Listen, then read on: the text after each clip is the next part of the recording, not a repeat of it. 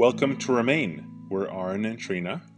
This one is for the weary, those still in the middle of their story of marriage, ministry, or chronic illness. This is a call to remain.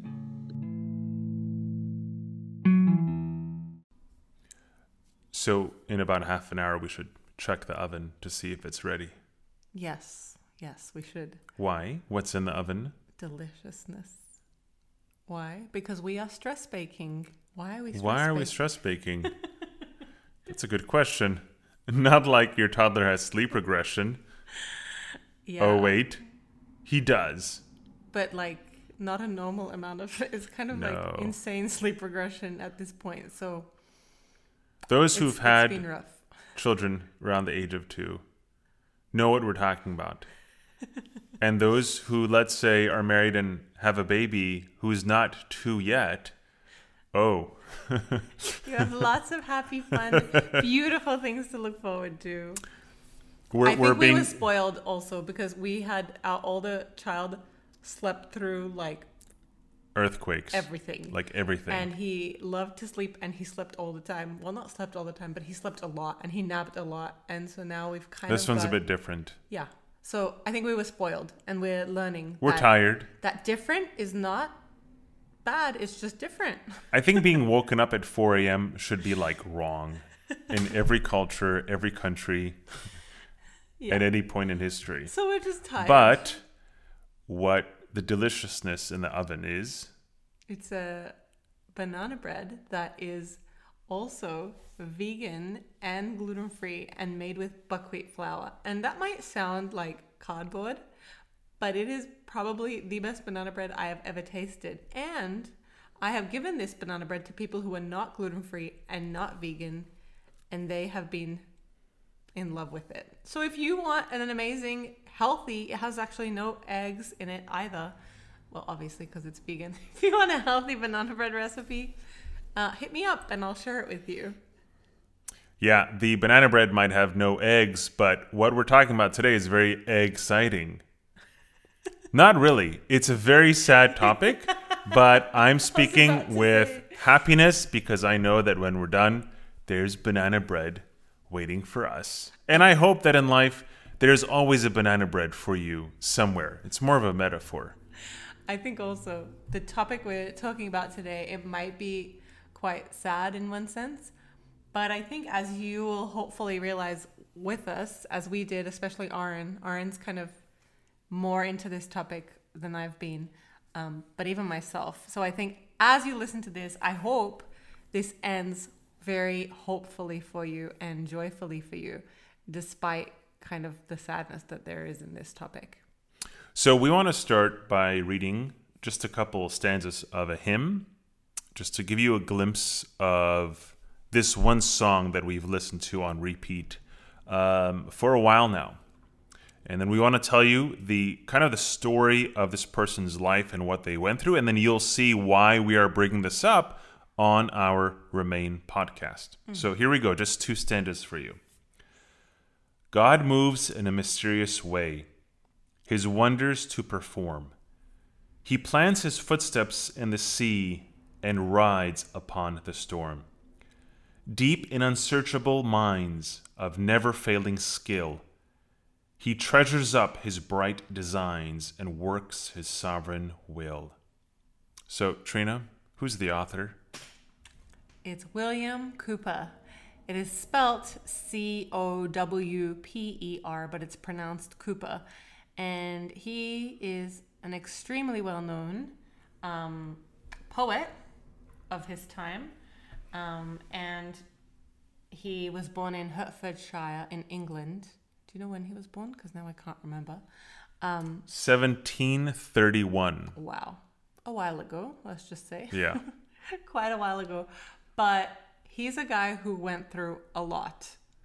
And yet what he wrote in poetry and in hymn is probably quite mind-blowing in a number of ways. So you might hear these 2 stanzas I had read, and maybe you think this is a happy-go-lucky, overall healthy person who would have written something like this. But the truth could be is far, far different than what you might be assuming. So in a nutshell, do you want to tell us a few things about this man's life, and then we'll get to some biographical stuff? Yeah, so this is kind of going to be more like a biographical type podcast. We're looking at some people who remained well. I mean, we might do more episodes, but this is just the first one. Yes, the first one of these. And William Cooper is our subject because he has his life, his testimony has kind of really struck us and stayed with us. And the reason why I can read you this, this was actually written in the American Journal of Psychiatry. So this quote is from there in 1858, so 120 years after this guy was born. And this is what it says. In the entire context of mental disease, there is no case so widely known or which has excited so deep an interest as the insanity of William Cooper.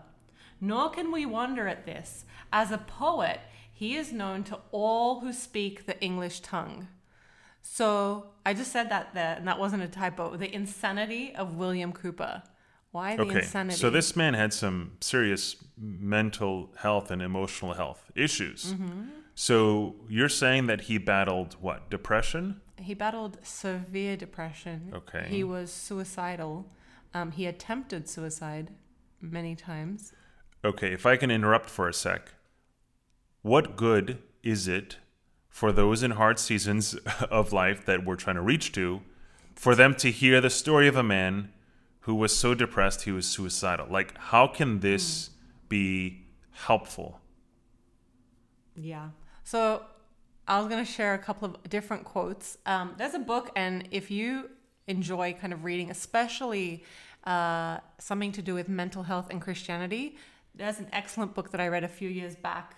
And I don't finish a lot of books that I begin if they're nonfiction, but I finished this book. So it's called Genius, Grief, and Grace. And it is like a biographical look at a number of different Christians who are pretty well known. It is by Gaius Davies, or Gaius Davies. I don't know how you say that. Gaius Davies wrote Genius, Grief, and Grace.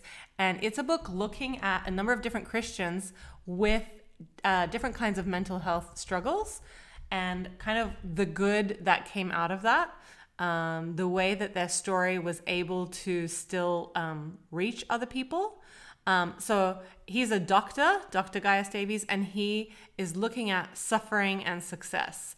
And a lot of it focuses on pain, but especially also mental health.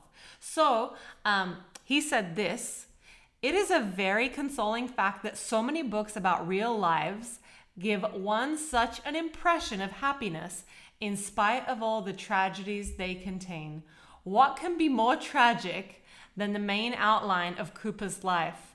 But as soon as you open the letters he wrote, and see what relish he got out of it, you almost begin to envy him." So kind of he's talking about his life and what he wrote, what William Cooper himself wrote to his friends, to acquaintances, and is talking about you almost, in spite of what he's been through in his life, in spite of his pain, you start to envy this guy. And another one that I want to share is Piper, John Piper, who I love. He said this. He actually did a whole biographical he preached and spoke through about Cooper's life at his church. And at the end of doing that, this is what he said. "The first version of this lecture was given in an evening service at Bethlehem Baptist Church. It proved to be one of the most encouraging things I have done in a long time. This bleak life was felt by many as hope-giving. The lesson is surely that those of us who teach and preach and want to encourage our people to press on in hope and faith must not limit ourselves to success stories." And I think that kind of pounds is the hammer pounding the nail on the head. So we're drawn to success stories. Mm-hmm. We're drawn to successful Christian testimonies.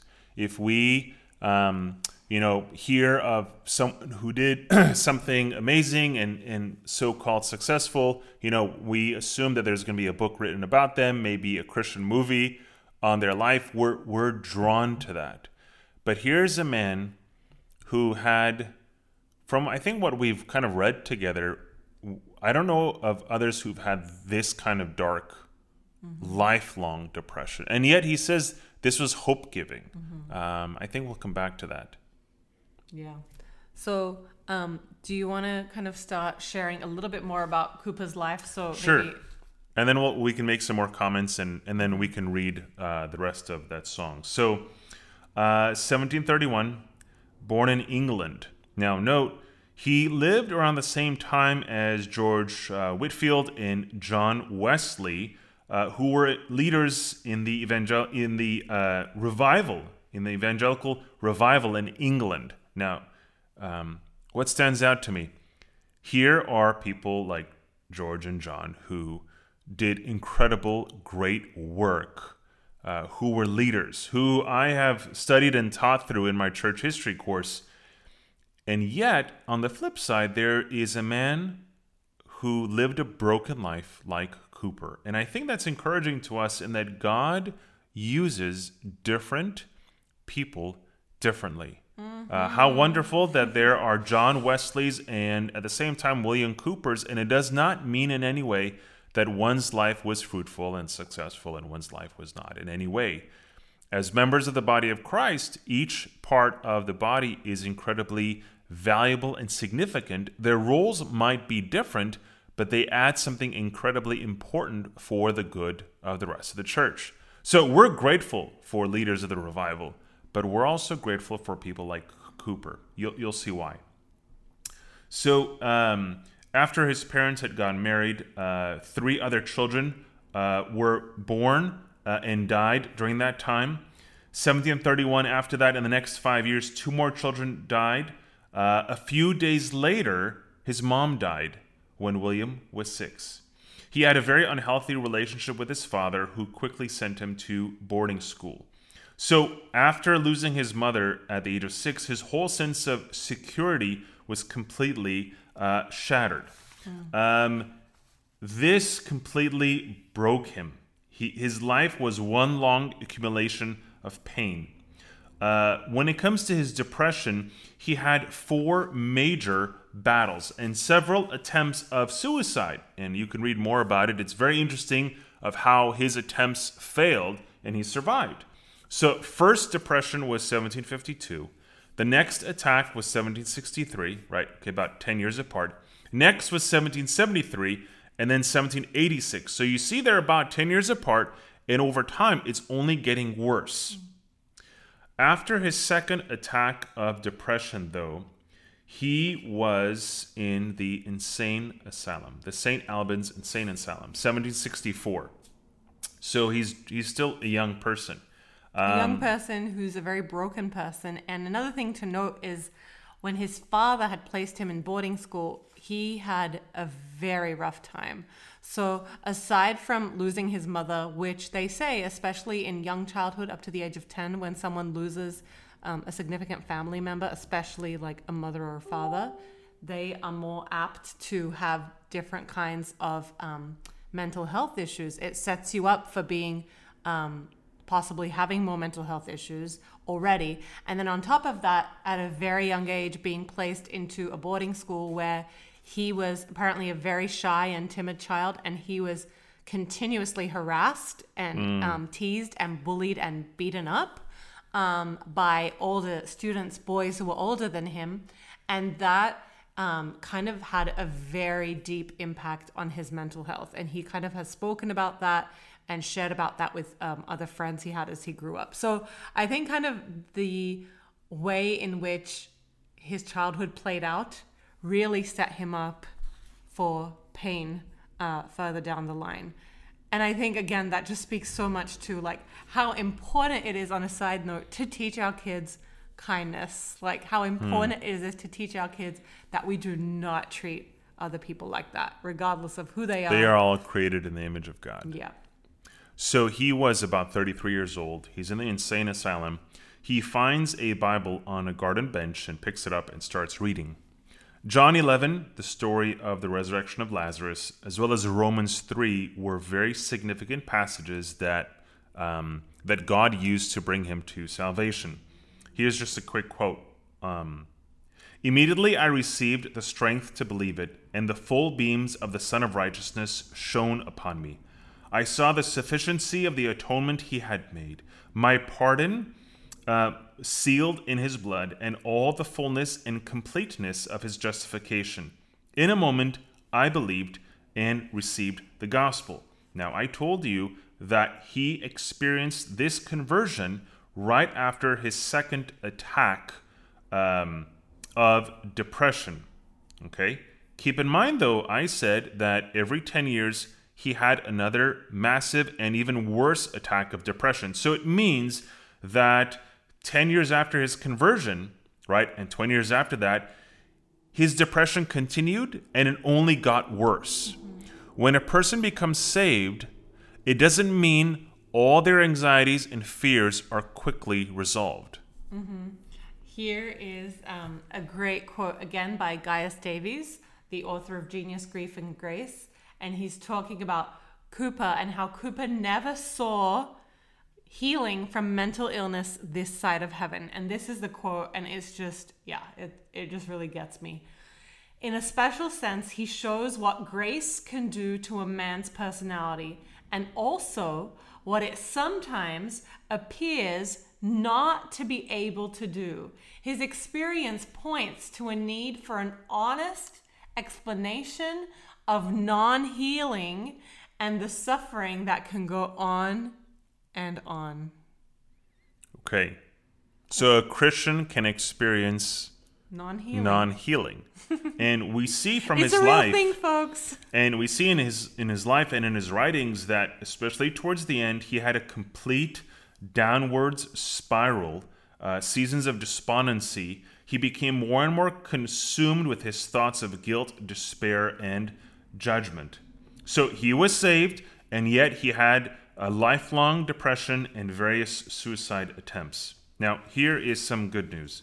A few years after his conversion, he moved to a different area and lived with the Unwin family.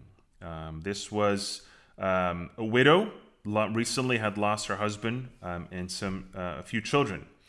And William lived with the Unwin, Mary Unwin, and the kids for the next 30 years. Just kind of became a friend with them and just kind of did life with them. John Newton comes into the picture. John found out that there is a family, a widow, a young family, who needed pastoral care. And John came to visit Mary Unwin, the widow, and then met William Cooper at the same time. And in the coming years, John Newton, a pastor, became a close friend, counselor, and pastor. He says, a sincere or more affectionate friend no man ever had. So he became a dear friend to him. The faithfulness of such pastoral ministry, especially to those in broken seasons, maybe long-term broken seasons of pain, in this case anxiety, depression, is incredibly significant. Now, what if John gave up? What if he said, you know what, this guy is too depressing. Let me go find someone easier to deal with so I can have my successful ministry. Which Imagine. honestly, he probably was very difficult to be around at very some times. difficult. Yeah. But he continued in his friendship. And at some point, John had the idea of writing a hymnal together because he knew of William's writing ability. And I'm sure he realized that writing poetry and writing hymns would be good for William's health. So Newton ended up writing 208 hymns, and Cooper wrote 68. And they published that just a few years, I think, before his death.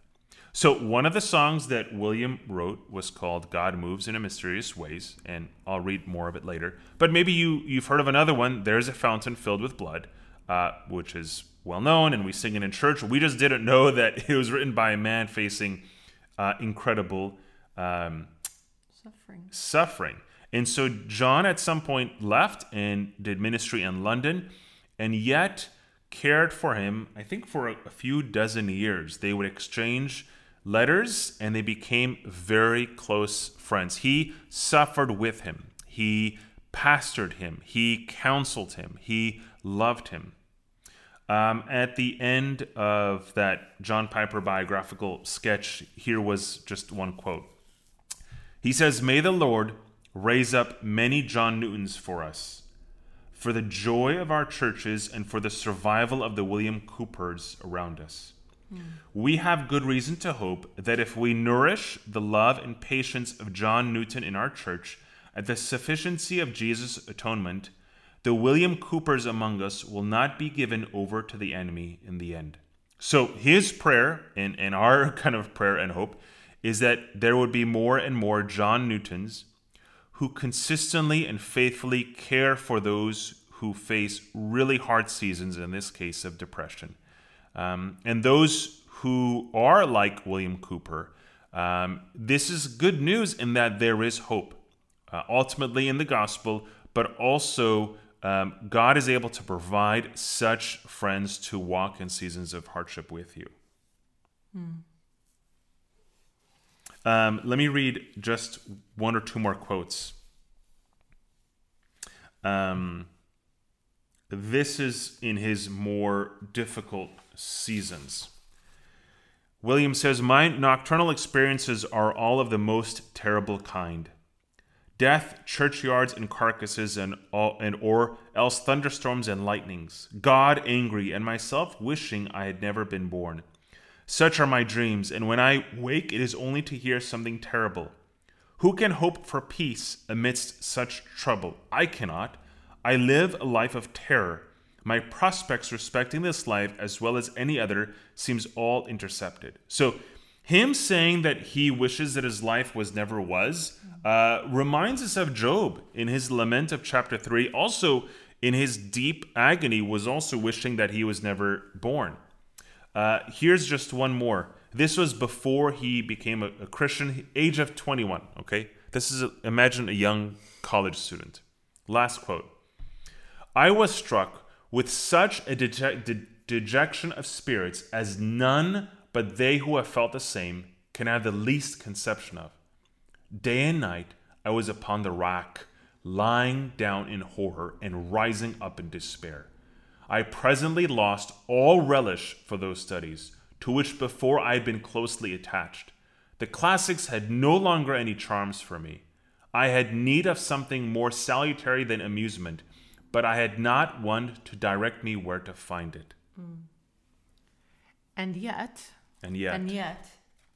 he writes like that, but he also writes poetry. And a lot of the poetry he wrote is kind of talks about the hopelessness of his depression. So I want to read one excerpt of that. "No voice divine the storm allayed, no light propitious shone. When snatched from all effectual aid, we perished, each alone. But I beneath a rougher sea, and whelmed in deeper gulfs than he." Like, it's such dark kind of depression that he's capturing in that. And then at the same time, there's a lot where he's talking in his poetry about the Lord and the Lord's intervention kind of in the midst of what he's facing. And so I want to read this too. And this is written near the end of his life. And it was a time when he was so unwell and so unstable, he had kind of stopped attending church for a long season as well before he died. And I'm going to read this. "I was a stricken deer that left the herd, long since with many an arrow deep infixed. There was I found by one who had himself been hurt by the archers. In his side he bore, and in his hands and feet, the cruel scars. With gentle force, soliciting the darts, he drew them forth and healed, and bade me live." I think that's such a beautiful kind of depiction of him seeing Jesus, the suffering Jesus, and yet the healing Jesus at the same time. Like Jesus who was on the cross, and yet Jesus who's victorious, coming to him in his hour of need. And that really encouraged my heart too. So, did you want to finish off with the song again? Yes. Because this song has really ministered to our hearts. I would say the last 5-6 years, it has been a song we've gone back to, especially Aaron. Like I said, Aaron has kind of studied more about Cooper's life than I have, but it's a song he's kind of returned to, and the words of it have just, I think I would say they've like almost like carried us at times. Yeah. When it comes to hymns like this might be one of our favorites. So we want to end today's episode with just reading this hymn. God moves in a mysterious way, his wonders to perform. He plants his footsteps in the sea and rides upon the storm. Deep in unsearchable mines of never-failing skill, he treasures up his bright designs and works his sovereign will. And ye fearful saints, fresh courage take. The clouds you so much dread are big with mercy and shall break in blessings, in blessings on your head. Judge not the Lord by feeble sense, but trust him for his grace. Behind a frowning providence, he hides a smiling face. His purposes will ripen fast, unfolding every hour. The bud may have a bitter taste, but sweet will be the flower. And ye fearful saints, fresh courage take. The clouds you so much dread are big with mercy and shall break in blessings on your head.